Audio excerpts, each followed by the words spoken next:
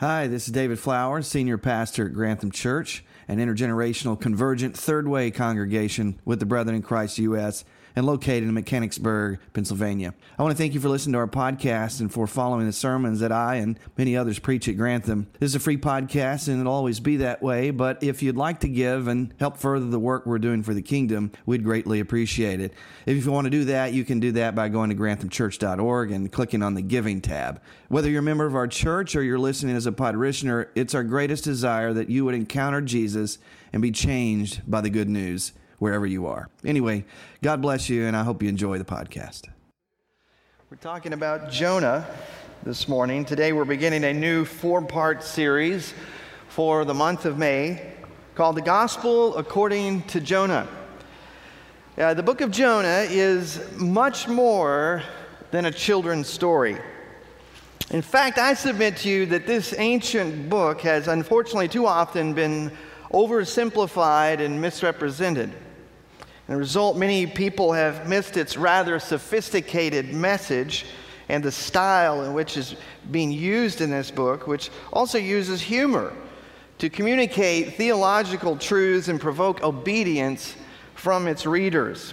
The book of Jonah is about a reluctant and rebellious prophet who turns out, rather ironically, to be the most successful evangelist in the Old Testament. No credit to Jonah on that point. It's a story about God's mission to save the lost, specifically our enemies. And it's through this challenging book, as we'll see in this 4-part series, that we're being invited to look in the mirror and then answer the call to join God's mission of mercy. So that's what we'll be doing. Would you pray with me one more time this morning? Father, we now open up our hearts to you. Holy Spirit, would you teach us? Holy Spirit, would you show us where we need to give attention to the things in our heart, in our mind, in our life, that you might shine light there. Lord, that you would set us free. Set us free in the way that we view you, that we'd view you to be the God who looks like Jesus, that we'd know your love and we'd know your heart, not just for ourselves and your church, but for the nations.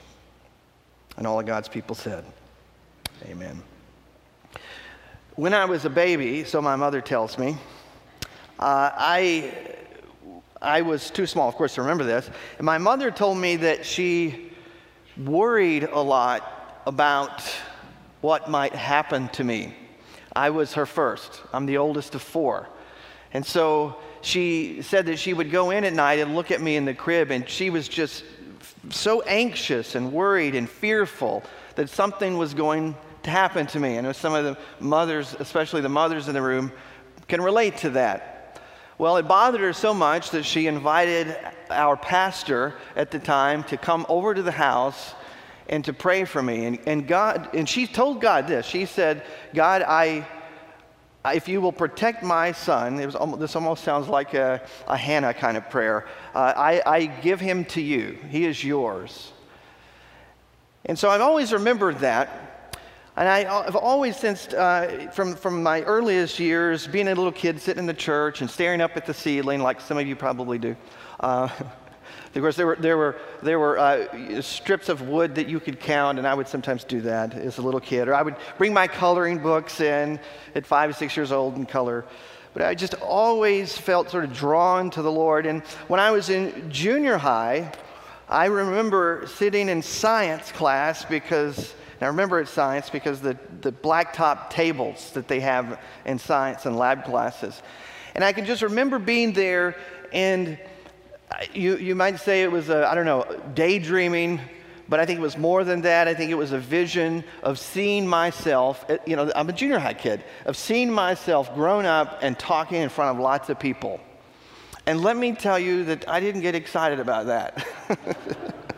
I mean, I like to watch movies, as you could tell. I like to sort of entertain to a small audience, but I wasn't really interested in getting up in front of people. And my youth pastor would quickly find that out when he asked me to do various things. And he discipled me when I was 13 years old. I'm very grateful for that.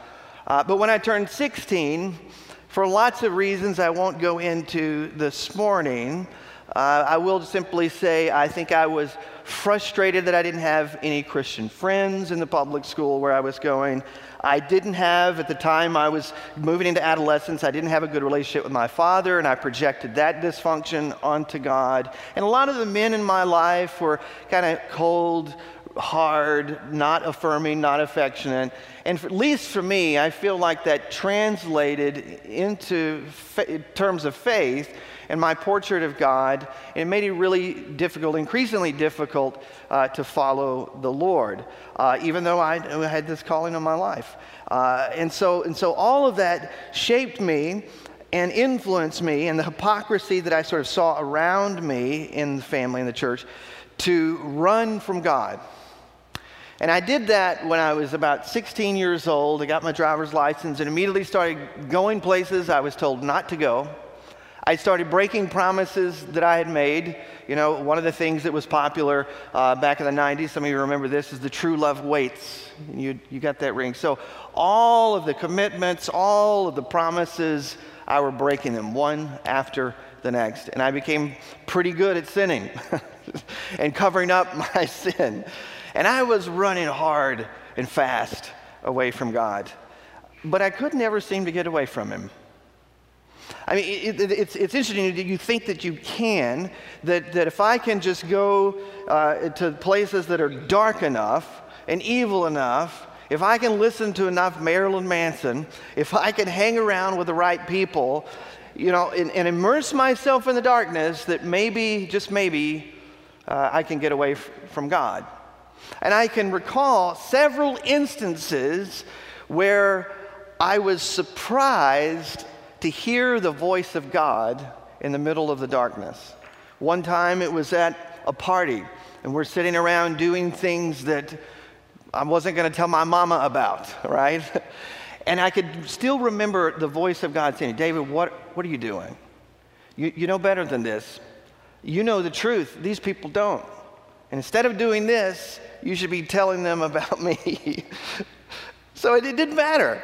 Another time it happened, I was at a rock festival called Ozfest. You've heard of Ozzy Osbourne. And Black Sabbath was the headliner at the end of the day. It was actually night, and so it got dark, and we were in this amphitheater, and they started, these drunken high people, I suppose, started fires in the lawn of the amphitheater. They didn't just start fires, they were dancing around the fires as Black Sabbath played. And I still to this day can remember vividly looking at all of this and hearing the voice of God say, David, look around. You're in a worship service, but they're not worshiping me. And you're not worshiping me. No matter how hard, no matter how fast I ran, I could not get away from God. It ultimately led to me hitting rock bottom, and I'm thankful for grandparents who loved me over about a 2-week period, sort of loved me back to opening myself back up to God, because things had gotten so bad, so dark, so scary with the stuff that I was into, that I could hear the voice of the Lord say, David, I'm not going to keep playing this game with you. I have protected you up to this point, but I can't keep doing this.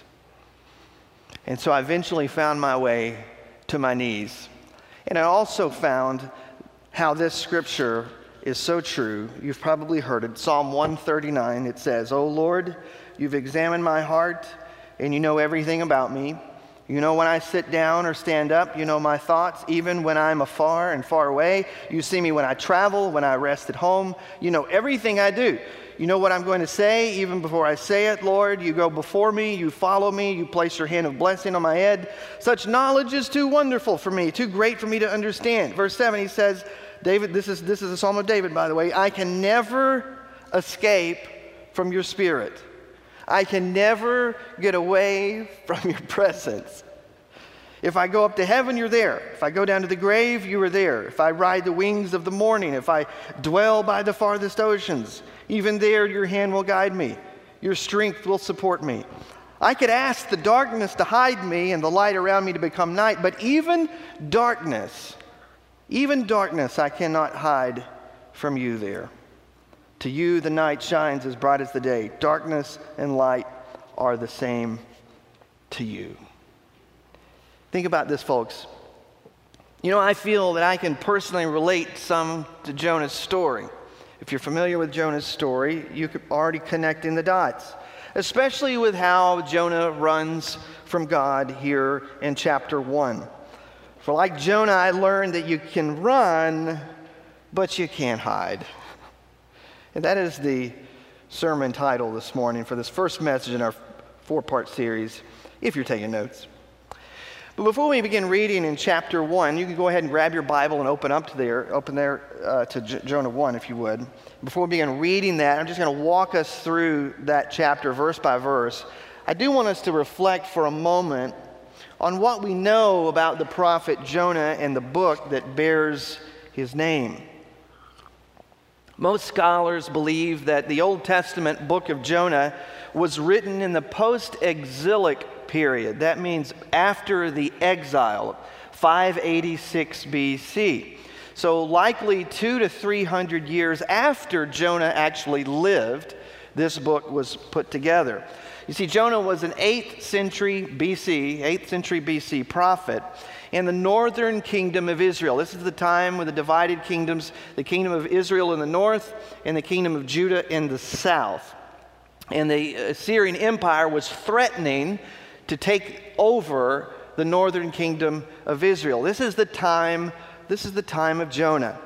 This is also during the time of Amos, the prophet Amos, and Hosea. You'll recognize those names from the Old Testament, who were contemporaries of Jonah there in the north, as well as Isaiah and Micah, who were living in the southern kingdom of Judah. So that's Jonah's context.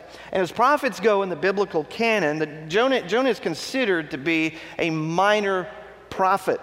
And he's unique among the Hebrew prophets because the book of Jonah focuses on his life and not his words or his prophecies. And the only other reference that we have to Jonah is in 2 Kings chapter 14. If you're interested in that, you can jot that down. 2 Kings chapter 14, verse 23 through 25. And it tells us Jonah, who's a temple court prophet, who is speaking very favorably of the wicked king Jeroboam II. He's actually telling him that, you're going to regain the lands that were lost, that Solomon had attained. Don't worry about Assyria. That was the prophet Jonah to the wicked king Jeroboam II. While Amos, at the same time, in the same kingdom, is proclaiming judgment. No, king. Don't think that's going to happen at all. God's not happy with you. And so this says a lot about Jonah. The only other reference we have, but that says a lot about Jonah. So clearly Jonah was a historical person. But of course, and I feel that it's probably best to just address this now before we dive into the narrative, we can't help but wonder if this story really happened, right? Have you ever wondered that? Just be honest. Nobody's going to shame you. Raise your hand. Did you ever wonder that if this story ever happened? It mainly because, well, it's a whale of a story, so to speak. And for some, believing that Jonah's story is a historical event, that he literally spent 3 days inside the belly of a great fish, is the test of orthodoxy for some in your view of Scripture. But I don't think this should be the case. Hear me say that. I don't think that should be the case. Primarily, I'd like to suggest that we consider how the Bible is inspired by the Holy Spirit and authoritative according to, and first and foremost, the original intent of the author, and in keeping with the literary genre. See, there are different styles of writing in the Bible and different methods that they intentionally use to communicate truth about God and his story of salvation in Christ. Or in other words, we should ask this question: did the author intend for us to read Jonah as a historical event? It's worth asking. So in my educated but sincerely humble opinion, I don't believe so. I don't believe so, and here's why. Think about this with me. In this story, we have a prophet who rebels and pagan sailors who repent. There's nothing else like that in the Old Testament. And the pagan sailors show more reverence for God than his own so-called prophet. And then there is a great fish that swallows the prophet and spits him back up after 3 days, to be specific, without oxygen and hydrochloric stomach acid. And then there's a wicked king who repents after hearing a one-sentence sermon. A one-sentence sermon about a coming judgment, which is only actually 5 words in Hebrew, which results in the entire city fasting and repenting, including the cows. You ever seen a cow repent? Well, it happens in Jonah. Cows repent, and at the end we read of a large plant that grows up seemingly overnight to shade the prophet's head as he holds out hope that their repentance won't last very long and that God will smite his enemies after all. But then, it's not over, then a worm is sent by God along with the scorching sun and a hot desert wind comes to destroy the plant. As we'll see later in chapter 4, the story ends with Jonah more upset about the loss of the shade-bearing shrub than he is at the prospect of an entire city being destroyed because of the sin that had overrun it. And all of this, I believe, is evidence that what we're dealing with in Jonah is an ancient comedy. An ancient comedy. This is Hebrew satire. And they're using what little we know of the prophet Jonah. We know he wasn't a great guy. He supported a wicked king. He wasn't doing his job, right? To tell a humorous story to make a really important theological point. Think about this with me. Like all good comedians, you probably have your favorite. Think about comedians. The author knows that irony and humor has a strange way of getting truth into hard hearts and closed minds. You ever find yourself laughing at something that you disagree with? The comedian is hilarious, and you're like, he's got a point. This is the point of humor. This is the point of the book of Jonah, you see. That's because when truth is hitched to humor, it has the potential of sneaking past our defenses, confronting our hypocrisy, and inspiring change. That is comedy at its best. Comedy at its best. And that's what the author of Jonah wants to do for God's people. Use what we would call historical fiction in a way that makes us laugh, lament, and then learn how to obey God and emulate his heart for the nations. Now that's my take, that's my opinion. You don't have to agree with it. But again, let's not make this a test of orthodoxy. All right? Now what about Matthew chapter 12, verse 38 through 41? Some of you are probably already thinking, doesn't Jesus mention Jonah? Yes, Jesus does refer to Jonah there in Matthew 12 when he responds to the disbelief of the religious leaders and their demand for a sign. Remember, they demand a sign. Jesus said, only a wicked and perverse generation keeps demanding signs like you. I'm only going to give you one sign. What does he say? The sign of what? Jonah. 3 days in the belly of a fish, 3 days in the tomb, and God will resurrect and raise me. So Jesus says that Jonah's story points to him, and in so many ways, as I've been studying Jonah this past week, in so many ways, some of which we're going to touch on in this series. But notice, Jesus referring to Jonah doesn't necessitate a literal reading of the story. No, not by any means.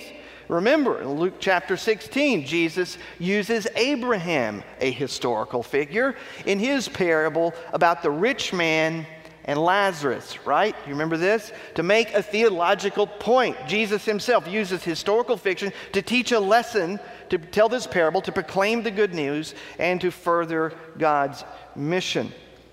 Therefore, my main concern is that if we will recognize the literary style of the book of Jonah, and that the text itself is actually giving us clues as to how we should read this book, then we won't waste our time fretting and arguing about whether or not this story actually happened, judge others according to their interpretation, and then strip the text of its literary genius. And I do think it does have a literary genius, so that we can then ask deep questions about God's character, about God's forgiveness and grace, about repentance, about our love for our neighbors and our enemies, and about heeding the call to join God's mission of mercy. Amen? Amen? Amen. So with all that in mind, let's begin reading in Jonah chapter 1. You have your Bibles? I'm going to be reading from the New Living Translation, and you can follow along with whatever version you have. Chapter 1, verse 1. The Lord, and notice that it should be in all caps in your Bible, and when you see Lord in all caps, that is the Hebrew name for God. Yahweh is the covenantal name for God. The Lord gave this message to Jonah, son of Amittai, get up, or arise. A literal translation might say, arise and go to the great city of Nineveh. The great city of Nineveh. Now, every other time in the Old Testament that we've seen a city described as the great city, this is not like American English where we say, oh, that's great. No, not great in that way. So whether you're talking about the cities of Cain, or let's say Sodom and Gomorrah, or the city of Babylon, these were all referred to as great cities, great in sin. So he's told to go to the great city of Nineveh, and Nineveh is the capital of the Assyrian empires, I told you, are threatening the northern kingdom of Israel. I mean, they are the big dogs of the day, and they're threatening the northern kingdom of Israel. They are their greatest enemies, and God says, you go talk to them. I have a message for you. Now think about that. I'll say more about the Assyrians in a couple of weeks when we come back to Nineveh. Then he says, announce my judgment against it because I have seen how wicked its people are. Now, you might think that Jonah would love hearing that. Go announce some judgment. Oh, I'm all in. But he doesn't do that. Jonah got up, he arose. Now this is a phrase that's used in other Old Testament stories. We see the prophet gets up, or he arose, and it usually says, and he went and did what God told him to do, but look what it says here. Jonah got up, he arose, and he went in the opposite direction. To get away from the Lord, to run from the Lord. He went down to the port of Joppa, where he found a ship leaving for Tarshish.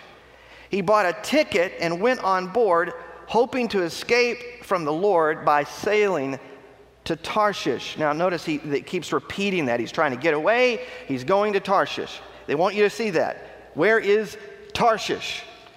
Where is Tarshish? Well, look at the map here. Jonah sails out of Joppa, which is modern-day Tel Aviv, and he not only heads in the opposite direction of Nineveh, but he actually heads 2,500 miles in the opposite direction. And by this point in the Old Testament, another thing that they're sort of hyperlinking to other places in the Old Testament by mentioning Tarshish. Tarshish would have had a reputation for being a false Eden. You remember one of the things that King Solomon was told not to do was accumulate a lot of horses, not put your faith in your tanks. He was also told not to accumulate a lot of gold, but that's exactly what he did. He had ships, and remember, Hebrews were not a seafaring people, but it didn't stop him from boarding ships, sending them to Tarshish, which had a lot of gold, and storing up the temple with gold. They think over 20 tons. Like it said, on 666 talents, that's over 20 tons of gold. That's about $1 billion worth of gold today. And Solomon was told not to do that. So later on, they look back, anytime they talk about the ships of Tarshish or going to Tarshish, Tarshish sort of represents of how man seeks to create an Eden according to their own wisdom, try to create an Eden according to their own power, doing things their own way, seeing it our way but not God's way. And that's exactly what Jonah is doing. He's seeing it his way. He's seeing it his way. Look at verse 4 now. Verse 4. But the Lord Yahweh hurled a powerful wind over the sea. Notice the first use of hurled there. First, it's Yahweh hurls a powerful wind over the sea, causing a violent storm that threatened to break the ship apart. Now, actually, in the Hebrew, they're using personification here, which is another, I think, clue that this is sort of an ancient comedy, not to be all taken literally, but it says that literally the ship threatened to break apart. The ship threatened to break. It was a nervous wreck.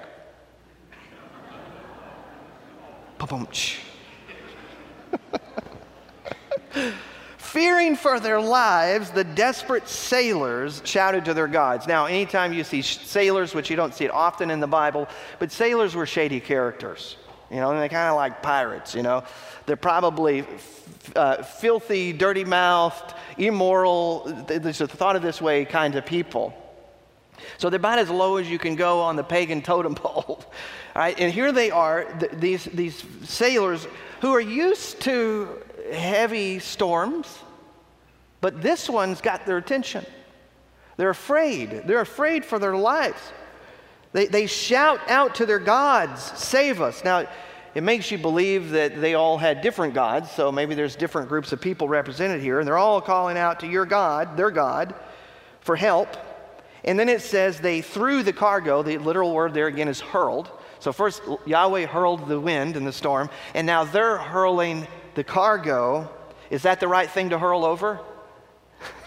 No, not yet. We'll get there. Look at this. They hurl the cargo overboard to lighten the ship, but all this time, Jonah was sound asleep down in the hold.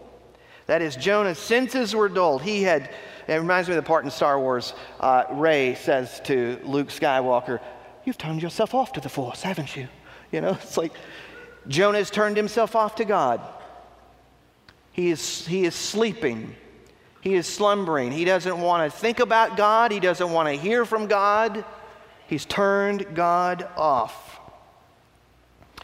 So he's asleep. Verse 6, the captain went down after him. And he says, "How can you sleep at a time like this?" He shouted, "Get up and pray to your God. Maybe he will pay attention to us and spare our lives." And then verse 7, it says, "Then the crew cast lots." Now, we're not real sure what it is that they actually did. This would be kind of like drawing straws or actually throwing straws down, whoever, some way of discerning the divine, discerning the will of the gods to see which of them had offended the gods and caused the terrible storm. Now, wouldn't you know it, God's going to use their casting of lots to tell them exactly who is the culprit. And when they did this, the lots identified Jonah as the one to blame. Verse 8, "Why has this awful storm come down on us?" they demanded. "Who are you? What is your line of work? What country are you from? What is your nationality?" Now, they ask him several questions. Jonah in verse 9 only answers the last one. He answered, "I am a Hebrew, and I worship Yahweh, the God of heaven, who made the sea and the land." You see the humor in this? Here these sailors are hearing that the God that's offended is the one that controls the sea, and they're probably thinking, what was going through your head? The sailors were terrified when they heard this, for he had already told them he was running away from the Lord. See, notice they keep repeating that. He keeps trying to run away. He keeps trying to escape. "Why? Oh, why did you do it?" they groaned. And since the storm was getting worse all the time, they asked him, "What should we do to stop this storm?" And then Jonah says, guys, a brilliant idea, "Throw me into the sea." Make you wonder why he doesn't throw himself into the sea. Maybe Jonah is thinking, well, if I can get them to throw me into the sea, well, maybe God will still smite my enemies. I don't know. We don't know exactly what Jonah's motives are here.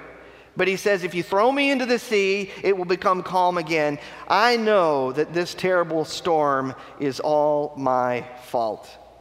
Verse 13, instead, the sailors, again, this is overturning expectations. I mean, think about it. Just in chapter 1, what we've seen so far, what you would expect someone to do, they're not doing. Jonah's a prophet. You'd expect him to go to Nineveh. He doesn't. The sailors are pagans, worshiping other gods. You wouldn't expect them to fear and revere Yahweh. You would think they wouldn't have any qualms or any hesitation in throwing him overboard, but they do. They do. Look what it says. They rowed even harder to get the ship to land, but the stormy sea was too violent for them, and they couldn't make it. So they don't want to throw Jonah over. Verse 14, then they cried out to Yahweh. They cried out to the one true living God, Jonah's God. Oh, Yahweh, they pleaded. Don't make us die for this man's sin. Don't hold us responsible for his death. Oh, Yahweh, you have sent this storm upon him for your own good reasons. We don't presume to know what those are. We just don't want this man's blood on our hands. You can hear them saying this. And then verse 15 and 16. Then the sailors picked Jonah up and they hurled him. There you go. Remember Yahweh hurled? Then they hurled the cargo, but that wasn't the right thing. It's hurling Jonah. They hurl him overboard into the raging sea. The storm stopped at once.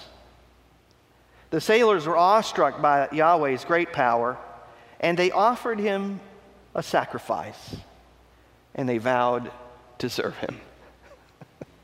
How's Jonah doing? He just won the whole ship to the Lord. No credit to Jonah. Interesting, isn't it? Now you say, what about the next verse? Well, there's one more verse in chapter 1, but actually in the Hebrew text, that's where chapter 2 begins. So that's where we're going to begin next Sunday. But before I close this teaching time for today, I want to quickly give you a few theological takeaways from chapter 1. And let's consider the implications for these truths, and then be open to the Spirit and applying them to our own lives. Just 3 quick bullet points here. The first one, we see here in chapter 1 that God is sovereign. Now, what does that mean? Depending on what tradition you grew up in, it just simply means that God reigns over all. There's nothing beyond God's power. There's nothing beyond God's rule and reign. The wind, the waves, pagan sailors, even Jonah, and especially our enemies. God is sovereign over it all. He cares for everyone, including those that we hate and don't want to give the news, the good news in this case. Secondly, we learn here that lost sailors, we might just say sinners, are capable of showing more faith than some prophets. Isn't that surprising? That sometimes the people that you least expect to see great faith are people like these pagan sailors. But yet here we have a reminder that you never know. You never know until you go. You never know until you go. Lastly, I see this theological point here that we need to apply to living. You may run from God and rebel against his will and his purposes for your life, but he will not let you go. Just as the Lord, Yahweh, who is chasing Jonah down and chased me down at Ozfest, will not let his people go. And he's not hunting us down to destroy us or to bring us harm, but to bring us back in line with his will, that we might experience his life, experience the joy of his mission of mercy. Amen.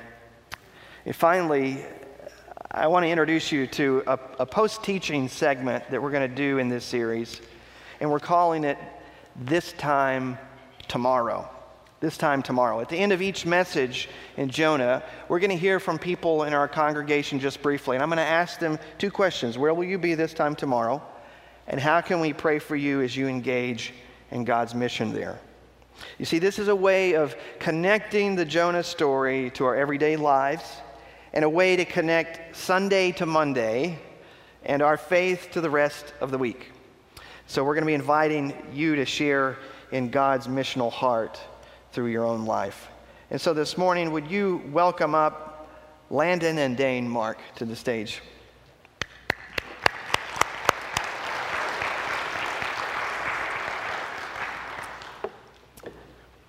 Thanks, guys. Appreciate you doing this. And you know what? And for sitting on the second row, I think some people in the church think that like this is a splash zone at SeaWorld, so they can't sit there, but good for you. I don't spit, I don't think, mostly. And it probably wouldn't get past the community table anyway. 2 questions, and I'll ask this question for the both of you. Where will you be this time tomorrow? So tomorrow, I'll probably be sitting at lunch, wrapping up, and about to transition into chemistry. I'll be walking with my friends to class. I'm probably starting a new unit. I just finished a test on Friday, so new units are always challenging, especially in chemistry. I struggle with that class a little bit, so. That's good. Dane? For me, I'll just be finishing a test in biology, and I'll probably be in health class at this point. So biology is definitely a challenging class, so that test will be a little hard. It'll be a little stressful for me. We're at 11:19 tomorrow, right? So how now can we pray for you as you engage in God's mission of mercy where you are? So for spreading God's kindness, I like to share words of encouragement to my friends transitioning from class at lunch. So sometimes it's hard on Mondays to find positive things to think about, but yeah, Mondays are tough. I can relate to that. So just finding some positives in Monday and sharing God's good kindness with everyone.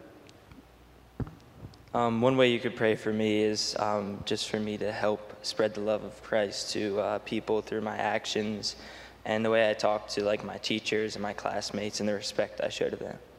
That's awesome. Let's pray for these guys. Can we do that? Lord, we just lift up Landon and Dane to you. You know, and now we know where they're going to be this time tomorrow. And we just lift them up to you, and we pray that you would give them courage, that you would empower them to be your disciples, to join you on this mission of mercy, to show your love, Jesus, to those that don't know you. Would you surprise them this time tomorrow by your goodness, by your love, by the power of your presence, and how you're working other people's lives, Lord. And Father, we'll just continue to pray for them as a church as they go. For it's in Christ's name that we pray. Amen. Amen. Thanks, guys. Thank you. Yeah.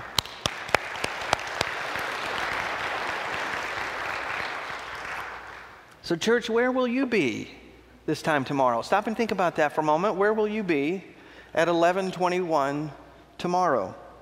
And how is God inviting you to join his mission of mercy there?